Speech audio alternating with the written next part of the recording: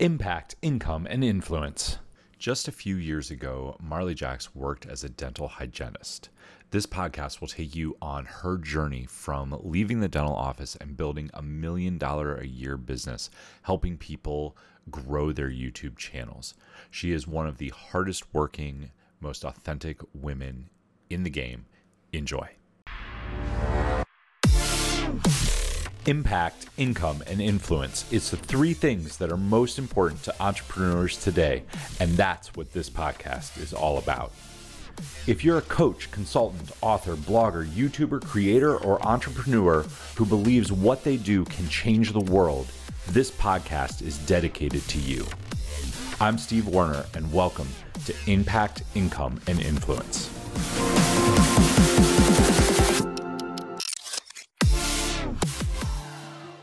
What is going on, everyone? Welcome to Impact, Income, and Influence, the #1 show for monetization strategy on the internet. My name is Steve Warner. I am your host, and I am joined today by one of my favorite female entrepreneurs in the world, Marley Jacks. Marley, welcome to the show. Oh, thank you for having me. No problem. Her smile lights up every room. She is absolutely amazing. She has some of the best energy in the world. Speaking of smiles, she actually started her entrepreneurial journey as a dental hygienist and went from that to running an ads agency and then building video. I don't know what we would call it. Like you go on and you would build out all the videos for somebody, but you also taught people how to be great on video. Mm-hmm. And then from there, you've been holding challenges, but it didn't start off that way. So take us back to cleaning teeth. Mm-hmm. Good, boring time of my life. Cleaning teeth is not very creative. Like every day, just one patient after another who's usually cranky because they don't want to be at the dentist. So I was cleaning teeth every day and kind of bored. So I started doing the dental office's social media between patients. And I was kind of good at it because I would just make stories around whatever was happening. Like even our office goldfish became like a series of posts. And our IT guy at the office was like, hey, you're good at this. Can I refer you to one of my clients? Well, next thing I know, he's referred me to all of his clients. And now I suddenly have a business. And I'm like, I didn't know I could actually make money playing on social media. I thought I was playing at the time because I was just making stories.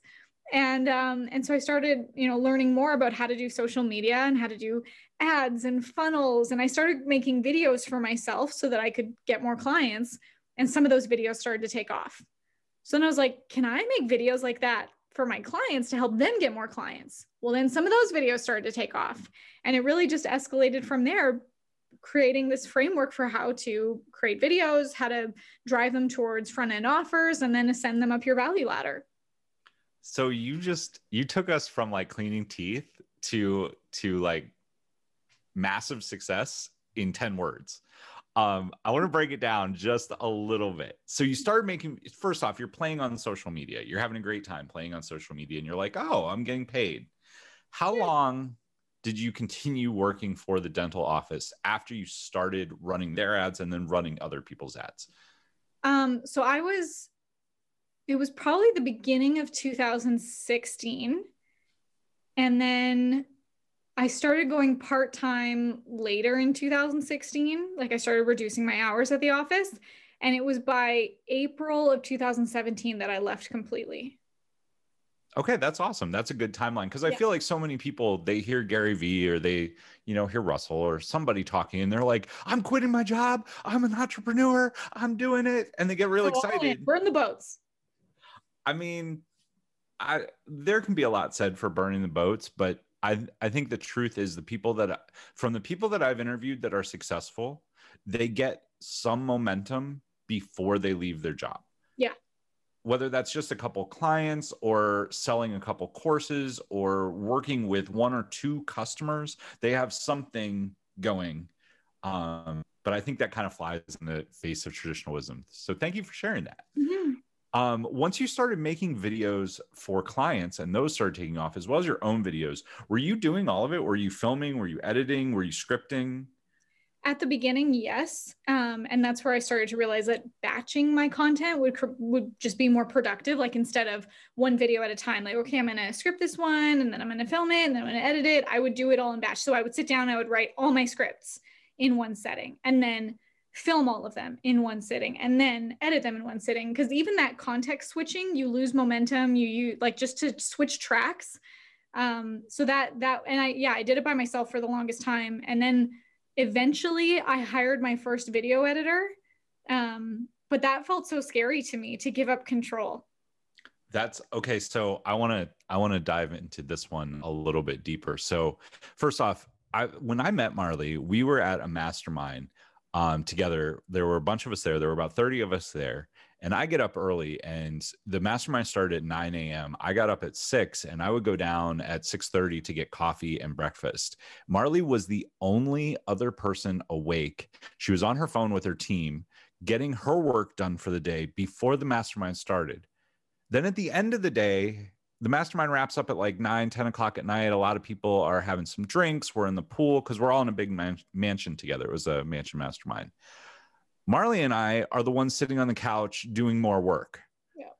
I mean, I think we might have had a drink, but I'm like, it was when I met you, and I had seen some of your stuff on social media. I'll just be like pretty honest. And I was like, oh, like she's successful, but I bet she has a huge team, and I bet she's like, she doesn't do that much.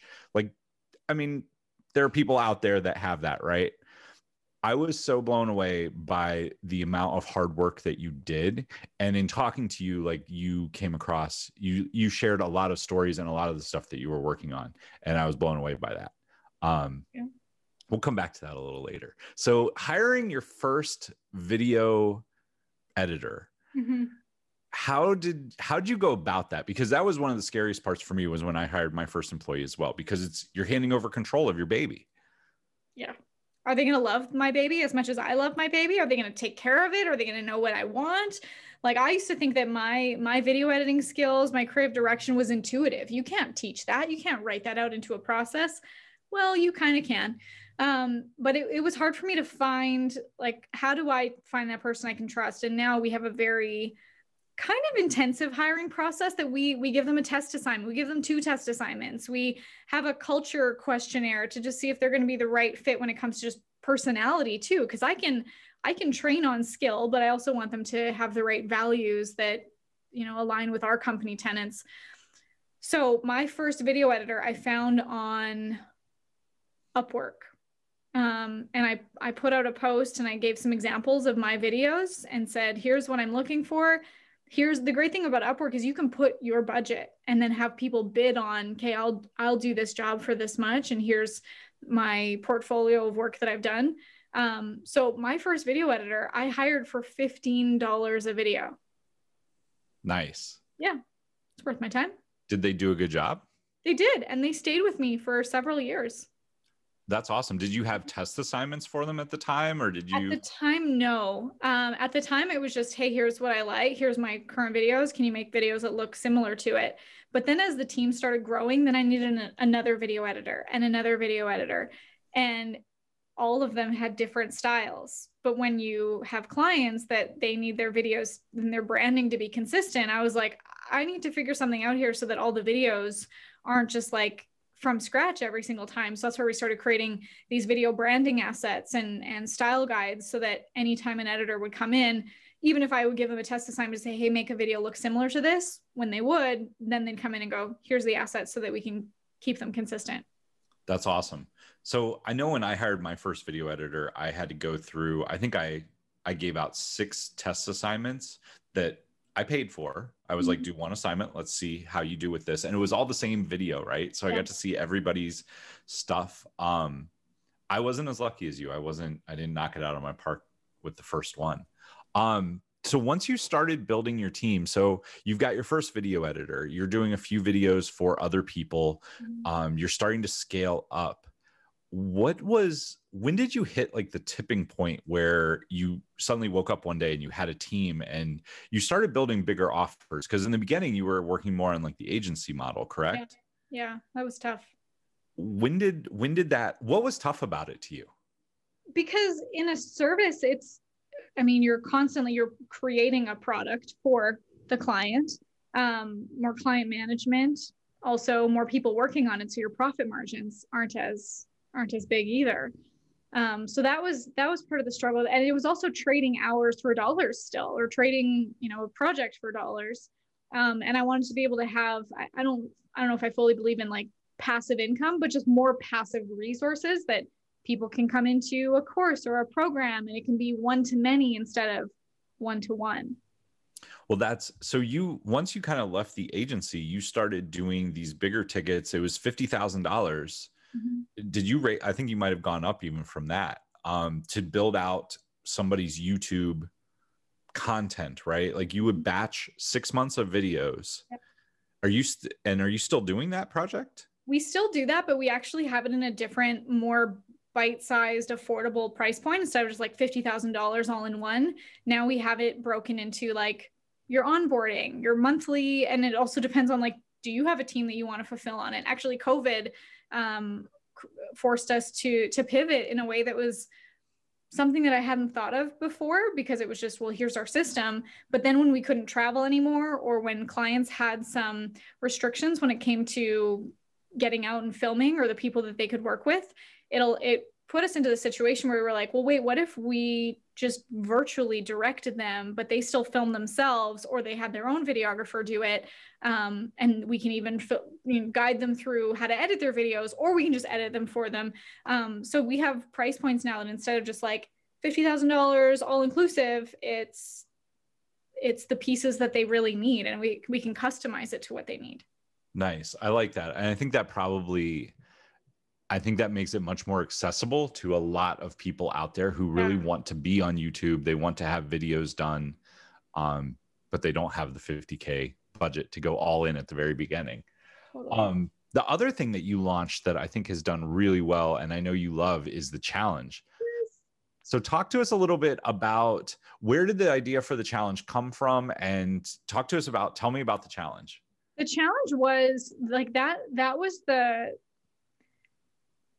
launch for our business. Like that took us from like doing okay to doing great consistently. It was after so many sales calls with people that they'd be like, oh my God, this is so amazing. I can't wait. How much does it cost? And then when they'd hear it can be 50,000, or if you want at this point, it's 5,000 or 10,000. Like even just that 4 to 5 figure price point was still too much for some people to be able to start with. But then also on our end too, there were some pieces that the clients might not have had in place yet for us to be successful with our results. Like when it came to their lead magnets, their front end offers, like they needed to have those pieces in place first. And sure, some people hire us to create those for them too.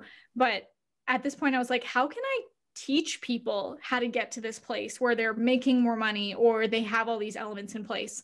So then I thought, well, I wonder if I can take what I do and turn it into a course. So first I turned it into a course, but then I even broke down the course even more into, what if it's just like bite-sized 21 days? Because I had seen other people doing these challenges and thought, it's cool that people sign on at the same time. It builds a community while you're in this 21-day challenge. And I didn't realize this at the time, but now that I've been doing the challenge for almost a year, the thing that's so amazing about it is what happens in 21 days. You build a habit in 21 days. So not only are they getting the expertise that you're teaching, but consuming your content also becomes a habit. Being part of your community becomes a habit.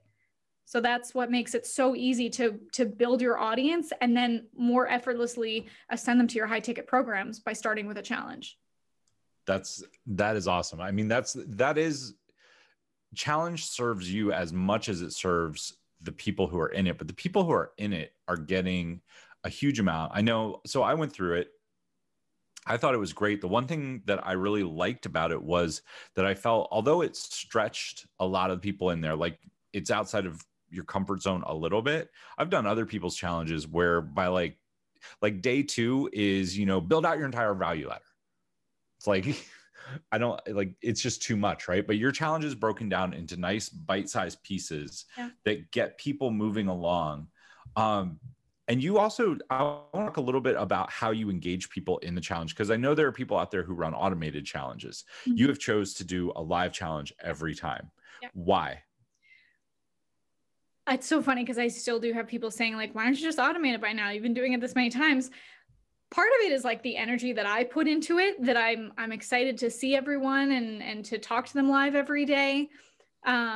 And to see their results like fuels me, so that the next day when I go live, like I'm thinking of Steve, I'm thinking of Joe, I'm thinking of Christina, like all the people in it, so that I can put that energy into my Facebook Live. I don't know if that's just a limiting belief that I have, but I just also feel like it makes me more connected to the audience that I'm nurturing. Absolutely. I think it does. I mean, that's when I did 5 challenges this summer, and I did all of them live because I wanted to get the feedback, and I wanted to serve people. Like, what's your questions? How can I help you? How can I support you? Because I think we share this. Like, you really want to see your people be successful. That's what drives you. And I think that's what drives all entrepreneurs that are, I mean, we are driven by the success of the people that come into our worlds. Yeah. Purpose-driven entrepreneur. So what are you doing at the end of the challenge? Like, because you're not selling the same package, correct? No. So at the end of the challenge, we have a graduation training where we're like, here's a recap of everything you learned. Here's the next steps that you can now implement. And of course we say, like, do you want help with implementing this? We have a few different options depending on your budget, your price point, where you're at in your business. And here's some options. And it's like, I don't think of myself as like a hard pitch salesperson. It's just like, here it is. These are some options. Or if you'd like, you can join the challenge again. We've had people, I think the most we've had someone be in our challenge 6 times, like back to back to back to back to back, which is so cool. So sometimes people just join the challenge again, or they'll join our high ticket course, or they'll join our coaching program. But it's also easy to pitch that to them by just saying, like, here's what we have available, instead of feeling like I have to convince them and persuade them and break their beliefs because we've just spent 21 days together. It's like, awesome, here you go. Like, do it yourself, do it with me, or let me do it for you. Yeah, it makes it very, very easy to make that offer. Yeah. So now you've transitioned just a little bit, and you're starting to help people build their challenges because you've been so successful with the challenges. So talk to me a little bit about what that looks like and what you would recommend if somebody out there is thinking about doing a challenge. What should they be like? What's the first step with that? Well, let me just also back up that it was so seamless for us to now start teaching challenges, because I first started teaching video marketing. But in video marketing, what's your call to action? Like, you should have a call to action at the end of every video. Here's how you can get more value. And for us, it was like the challenge gave us such amazing results. So the first step is, well, what is the service or the result that you provide? And can you break that down into bite-sized, day by day, step by step, 21 days. And there are people do 5-day challenges, 14-day challenges, 30-day challenges. I like 21. I think it takes 21 days to install a habit. So I like that. So when I first work with a client and I'm helping them build out a challenge, is what's the result you give to people, and how can you break that down into bite-sized 21 steps? So that's how you built your challenge. Is that what if somebody is thinking about holding a challenge, then you're saying step number 1 is, what's the outcome that you get for people? And can you break that down into 21 days or 5 days or 10 days or whatever it is? What's the biggest mistake that you see people make when they're building out a challenge? Trying to just brain dump everything on them. And sometimes, I've seen advertisements for courses that are like, it's 100 videos and you're going to get so much knowledge. And it's like, volume, the amount isn't what people want. They want the speed. So can I spend 5 minutes a day with you for 21 days and get this result? Yes, this is what I want. It's not about me like just fire hose vomiting all over you. Here's this stuff. It's like, here is the minimum viable effort that you need to put into this to get the maximum result. Yeah, I would agree with that. I mean, I've gone through some challenges, and I've also bought courses that are like that. And you're like, where are they taking me? Right. They don't even know where they're going. They're just firing on a camera and like, bleh. I think your background in video probably really helped you. Like, it's a great skill set, right? Because it's like, this is the clear path. You scripted a video and then you scripted the challenge in the same way. Like, here's a clear path to success. This is the call to action at the end of it, but you're teaching people what they need on the way there. I think that's kind of fun. I want to circle back to hiring.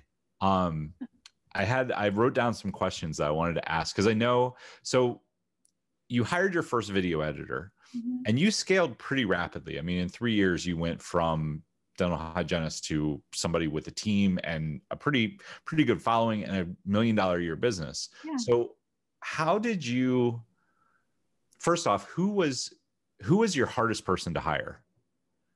What position?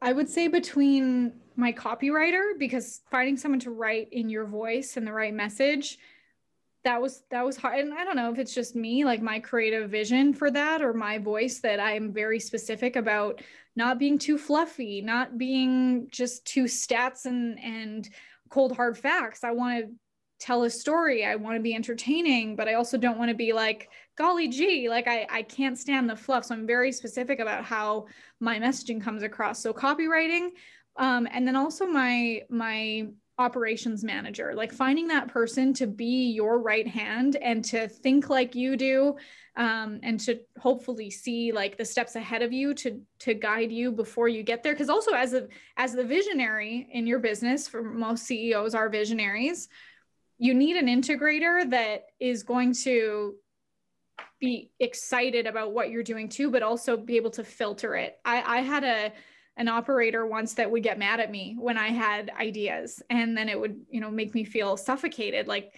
but this idea could lead to more revenue, or hey, this email isn't working. We have to tweak it to make it convert better. And then, it sometimes feels shut down. Like, no, we can't just change things. And it's like, no, that's business, and don't take this personally.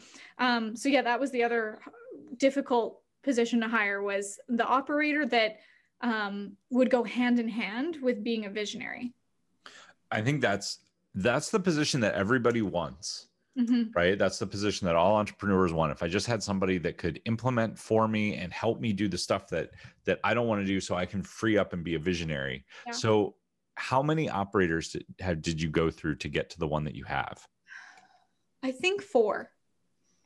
And what lessons did you learn along the way? Like, how did you get better at hiring? Because I know Sharfin talks about it a lot. I know you worked with him. Yeah, was he like, he's awesome, yeah. But I'd be interested to see how he helped you and how you framed the hiring process to get better at hiring the right person. I really like what Sharfin says too, about oftentimes it's the process, not the person. So I also don't want to say about all those previous operations managers that I had that there was anything wrong with them.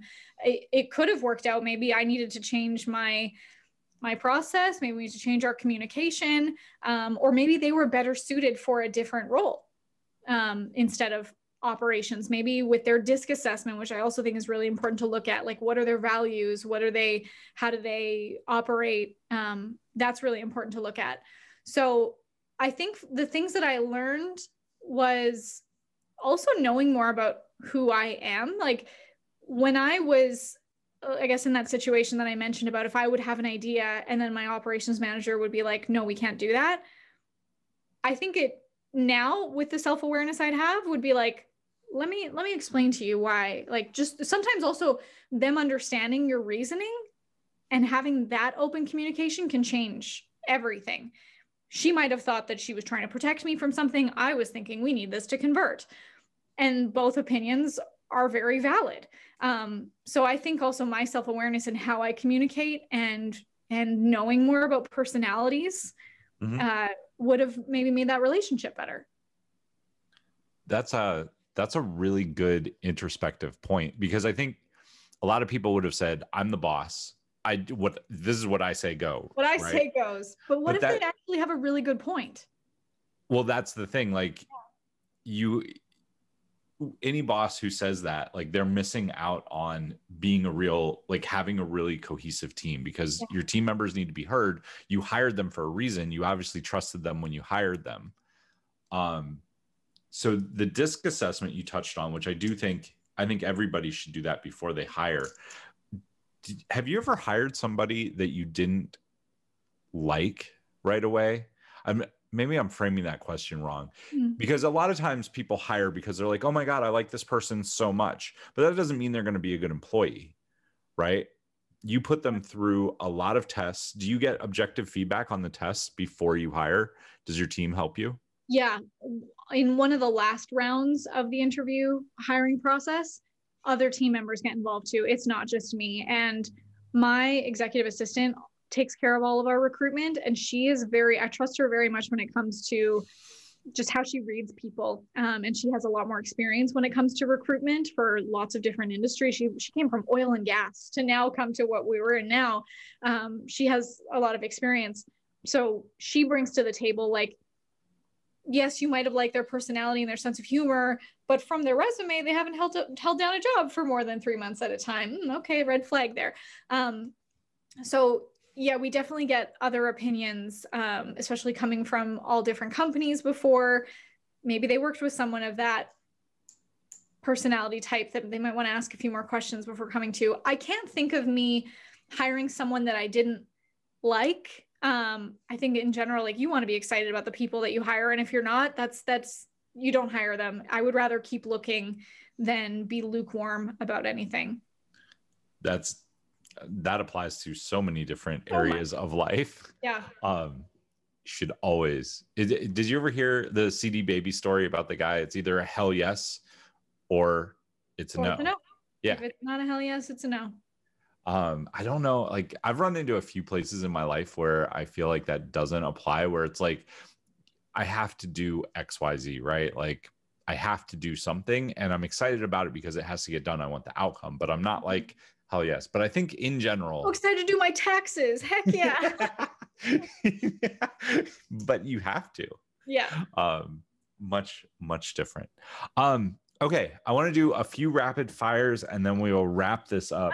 So, which is harder, spending all day smelling the bad breath of dental patients or building a team from scratch? Dental patients. That's why you build a team, right? Yes. There. Yeah. Awesome. You were pretty forward on an Alex Sharfin podcast about being at $1 million run rate and still almost losing everything. Yeah. Yeah. I know that to a lot of people listening is like, what do you mean you're at $1 million run rate and you're like almost out of business? Well, you have a team. Can you just talk on that a little bit? Because I love that podcast. I recommended that podcast to so many people. Yeah. But I would love to hear your take on it. There's a big difference between running a business that makes a lot of money and running a business that allows you to keep a lot of money. Like, just because your business makes $1 million doesn't mean that it's profitable. You could be making $80,000 a month, but your expenses could be $79,099, $999. So it's so important to be aware of, we call them CEO metrics, of what are we paying the team? What are we paying for softwares? What does it take to keep this ship floating? So out of your experience there, what would be one thing that you would tell somebody that is building a business to avoid that? Because I feel like as entrepreneurs, we get started, right? And I mean, I know I did this in my own. You were talking about costs of software. At one point, I was spending like $1,500 a month on like $25 here, $50 here, like all these plugins and stuff. And you don't even think about it, right? And then you've got team members and you got all this stuff and you're like, but I'm doing, like, for me at the time, I was doing like $40K a month. I was like, oh, I'm fine. But yet there wasn't money left at the end of it. Right.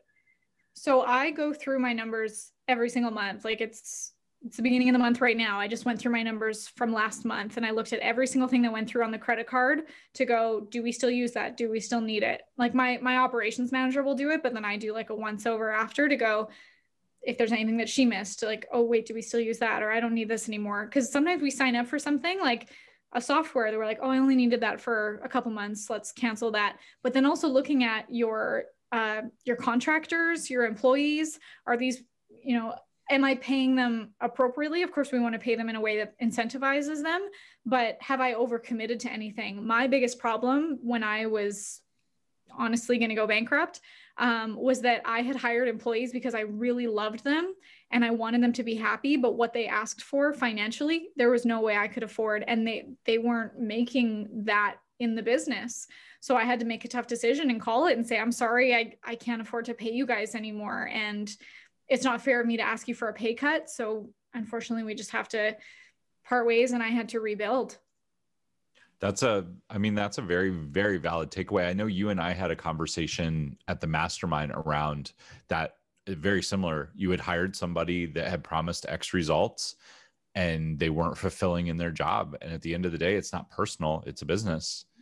And we had been investing a lot to try to make it back. And of course, like when you invest in yourself, you're investing, but hopefully for the upswing that it's going to pay off. And we kept investing and kept in like running Facebook ads and hiring this contractor for this project.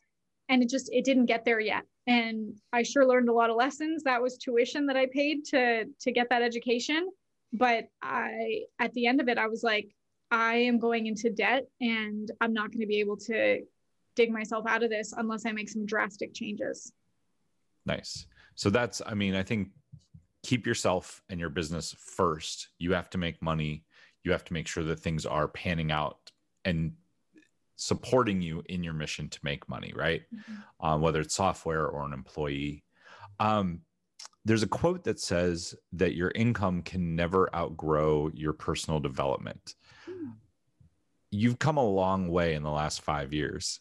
If you had to go back and talk to Marley, the dental hygienist, what would be a lesson or something that you would tell her you moved really quickly. Usually this question is like, oh, it took you 15 years, but you moved really quickly. What would be something that you would go back and tell Marley 5 years ago? Oh man.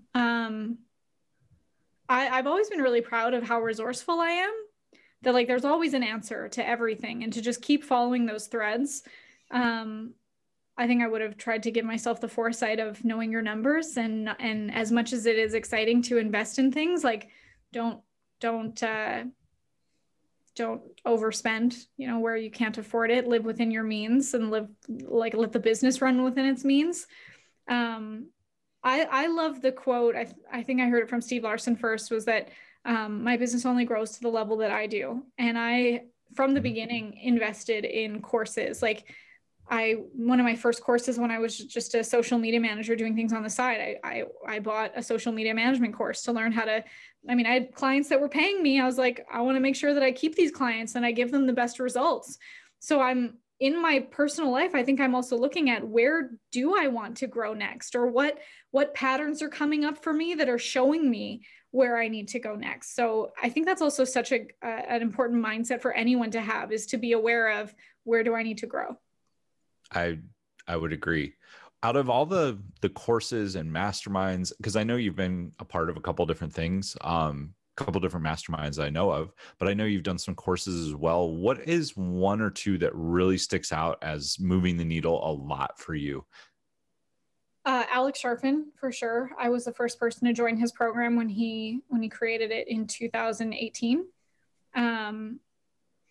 That just a game changer for me. And he is such an incredible mentor, that he is someone that you learn by example with him in so many ways, like not just his business sense, but also I think, his personal development, how he runs his life and his family and his leadership. I really admire him, and that inspired me so much. And then the next one I would say was Steve Larson's course, and I don't even know if he sells it anymore. It kind of has a funny name, Funnel Stash. I had been in the ClickFunnels world for a while. This is before I joined Inner Circle. I would say Inner Circle as well. But I was trying to understand, like, what is with these funnels? Like, what does this mean? Like, how is it just a sales? Like, it's just a website? But Funnel Stash actually broke down like what every different type of funnel is, how to do it, different marketing campaigns. And it was so well worth everything. And that was my first breakthrough in understanding it.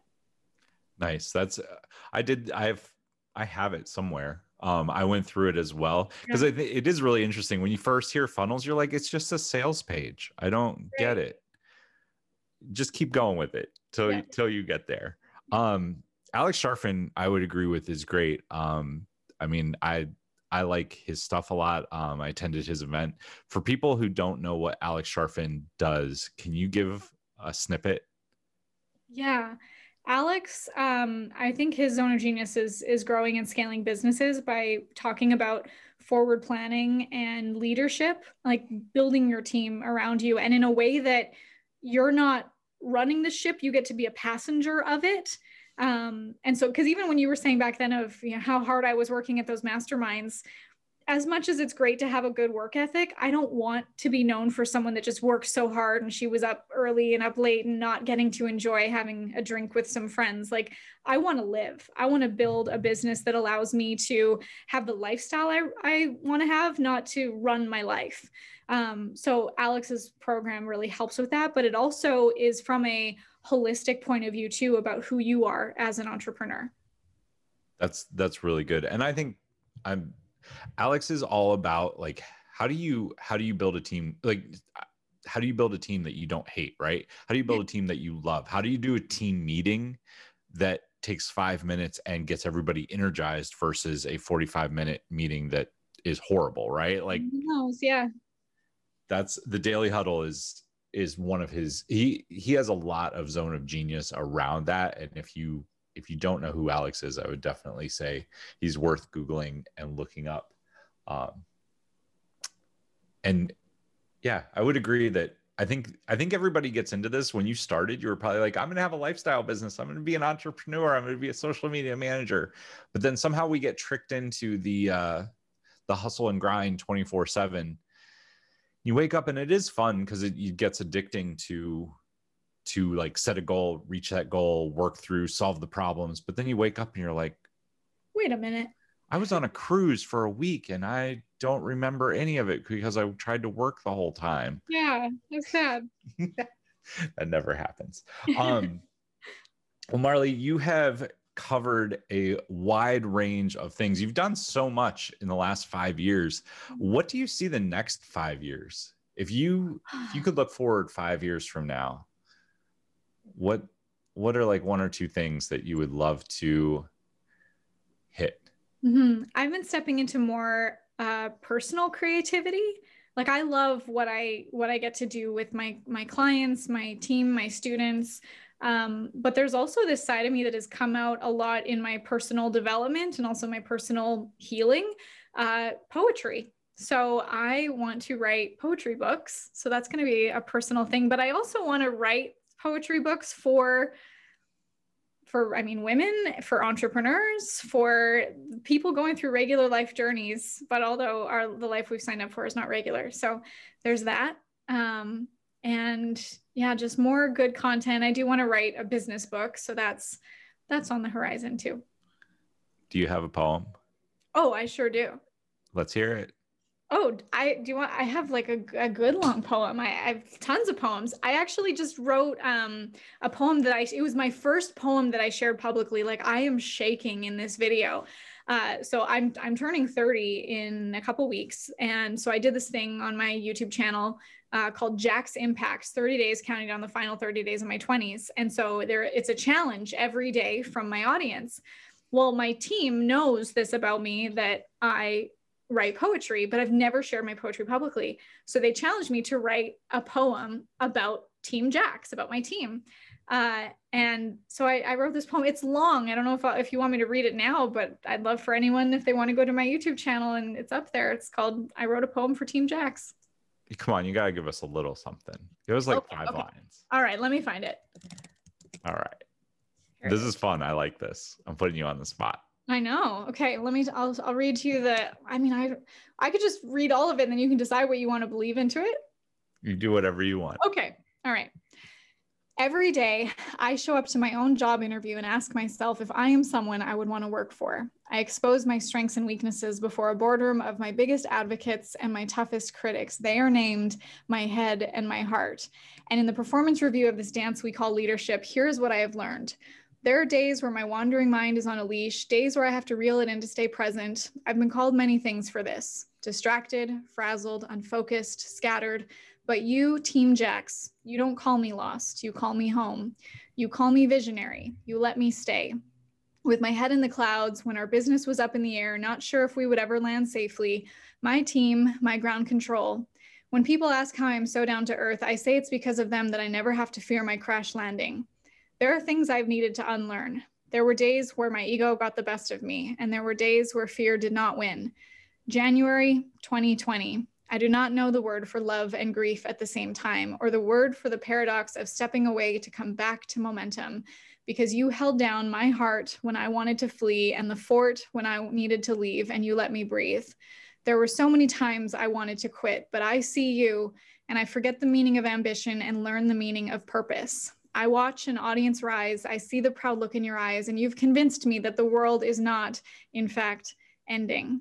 You don't care about any of the things I can't give you. This team is a testament to hope I thought I would never know. It is the chorus of the Get Back Up Again song I've had on repeat. When I am on that stage, sweating under the lights, shaking in my sparkly gold shoes, I am praying that I don't trip over my laces or my words. In a world full of noise, we help people find their voices. We make our mess into our message, and my goodness, has this year been messy. Consider this my acceptance speech after setting the world record for how many times I can fall on my face and get back up. Consider this my resignation from being someone I am not. Consider this my RSVP to my own homecoming. I promise, after all the times I almost quit, to never change my mind or my name again. So hear this well, Team Jax, from your CEO and closet poet. I didn't write this poem on a day I felt strong. I write where I want to be, and I try to live in that direction so that in my next performance review, when asked about the benefits, I'll say, yes, we have a few. You will feel nurtured the way your mother says your name. We will feed your families and your spirit. Alone is the last place you will ever be. I set my intention for this year to have 2020 vision, peace, and clarity, though in reality, some days I felt blindfolded and blindsided. Even when I couldn't see clearly, what was always clear was your belief. Thank you for being my ground control, my parachute, my infinite number of right hands, for finding me every time we played hide and seek, for every time we tricked gravity. I like it. Thank you. I think you just need to put that out as your ad next time you need to hire somebody. You think so? That's a good one. That's a good idea. They'll either get it or they won't. Yeah, here's what we're all about. Yeah. If they don't get it, they're not the right fit. I mean, totally. That's like better than a manifesto. I like it a lot. Thank you. I like that. You're welcome. I could put about the company and then click the link to my. You've got to read it, and I feel like you have to be wearing gold shoes. Yeah, they need the B-roll of me on stage with the gold shoes to get that line. Just a little bit. For those of you who don't know, Marley also had a side career as a paparazzi. Yes, good time. I didn't believe her when she told me this, and then she showed me a picture of her and Bono. Yep. So what did Bono say to you? Bono, I was sitting in his limo, and he was holding my hand, and he was like, "What's your name?" And I said Marley. He goes, "Oh, Marley, what a beautiful name." We just talked for a few minutes. I was going to both of his shows. They had 2 back-to-back shows in Toronto. And my mom was going to be flying in from across the country. So he was like, "Oh, hope you have a wonderful time. See you tomorrow, row 4." Like, he remembered things about our conversation, which I thought was so cool. It wasn't just like a, yeah, okay, picture. Yeah, nice. Thank you. Goodbye, forever. That's awesome. Yeah. Your eyes still get sparkly when you talk about it. I don't know if there's anything that will top, speaking at FHL would top that day. Speaking at FHL was my favorite day. Second favorite day, meeting Bono. Nice. I actually, that brings up something else. This podcast is definitely going a little bit long, but I feel like this is a really valuable one. You were one of the first entrepreneurs I saw. It was in a mastermind group, but you shared like a bad day that you had because a client asked for a refund. I don't even know if you remember it, but you posted and you were like, "My heart is breaking because I helped this person so much." Like they had sent you some support messages. They had asked for special treatment. Yeah. And you had really gone above and beyond. Yeah, that still hurts my feelings. Well, that's what I want to touch on, because I think it's really easy for anyone watching this or listening to be like, "You're Marley Jax, you're on stage. You've hung out with Bono. You're holding challenges. You're writing poetry." But like, the life of an entrepreneur, no matter where you are at, has its ups and downs. So how do you personally deal with a bad day? Because I think you're one of the strongest women that I've met in the way that you deal with things. So how do you recommend that somebody deal with stress, anxiety, a bad day? You write poetry. That's a really deep way for me to process what I'm experiencing or going through. Um, I I don't numb or medicate. If anything, I go deeper on how it feels. Why does it hurt? In that situation with a client asking for a refund, I've had that situation, I mean, multiple times. And I like, why does it hurt? Well, because I do want what's best for them. And it is, you know, for me, I take it as a reflection of my self-worth. Like, why don't you want to be part of this? Why don't you want my help? Or what didn't I do that wasn't, or what did I do that wasn't enough, you know? And that was actually a really big thing that I worked on in 2020 personally, was like where I get my self-worth from, and recognizing that it's not from relationships or clients or people. It has to be from within. And you know, a question that I'm still trying to find the answer to is, how do you have a thicker skin without a hard heart? I'm going to have to write a poem about that one. But I'm a very verbal processor. Like, I talk things out. So whether I have trusted friends that I can talk things out with that are open to like reflecting back what they see. Sometimes you have those friends that you can say something and they'll go, yeah, I know. Like, I've seen that. That makes sense. Like, I see that in you. Or someone that can ask you the questions for you to be able to see it yourself. Like, even you just reminding me of that story, I totally forgot. But yeah, that's something that I need to work on. That shows me where I need to work on things next, is to, you know, have such strong conviction in what I do that if there isn't the right person in front of me for it, then saying, if it's not a heck yes, it's a no, right? Well, it's a question. I know like Russell has talked about it, and if I had one question for Russell, it would be around like the entrepreneurial scars. Cause I think we all equate our self-worth at some level to the results of the people that are under us, right? Like, the reason that we're purpose-centered entrepreneurs is they come into our world and we want to change their life. And that lady who asked for a refund, like, I remember the story kind of, but it was past the refund period. You logged in and you saw that she had only watched one video out of the entire thing. And you're like, well, you didn't do it. What should I do? And she was like bitter and upset and blah, blah, blah. Right. Mm-hmm. But it's like, how do you have, you said thicker skin, which I don't even know if that's the right one. Like, it's one way of phrasing it. I don't want to have thick skin. I don't think you really do. You just don't want to be hurt by somebody that doesn't get you. Yeah. Right. Because your sensitivity could also be your superpower. That is what attracts the right people to me, I believe. But yeah, it does. Well, it's what makes you different from like maybe a Ty Lopez or a Grant Cardone, right? Not that they just, obviously they're more sales centered and like, and they attract a different audience. Yeah. But I think that's every entrepreneur that I have spoken to, whether they are making $1,000 a month or $1 million a month, has ups and downs and has that moment. I mean, even Sharfin, like, I know he's had some moments this year that have been kind of upsetting for him, but like how they handle it is how you handle it, and keeping going is really what it's all about. I mean, I think at the end of the day, even those things like push us forward a little bit more. Yeah. Marley, you have been absolutely awesome to have on. We covered so much ground. I just want to say thank you so much. My pleasure. Thank you for having me. Great conversations. Awesome. And I got to read poetry. Wow. You did get to read poetry. So Marley, if people wanted to find you, tell us where they can go to join your challenge. Where can they go to learn more about you? Where should people find you? Yeah, I would love for people to join the challenge. It's infiniteimpactchallenge.com. If you want to learn how to build your own challenge, that's infinitecashflowkit.com, or join me on YouTube or Instagram. Just look up Marley Jacks. Awesome. Marley, thank you so much once again. Until next time, everybody, take action, change lives, and make money. And we will see you soon. Thanks for tuning into today's show. Are you looking for a way to produce powerful content that creates quality leads and can scale your business from 3K to 10K and beyond? If so, head over to storiesthatscale.com and pick up your free templates today. These free templates will show you the 5 core stories that will help your business scale that you can tell across social media, email, and YouTube. Anywhere you need content, these templates will help you out, and they're free at storiesthatscale.com. Or if you know you want my help building out your content and monetization strategy, head over to steven.coffee and book my time today. Till next time, take action, change lives, and make money. I'll see you soon.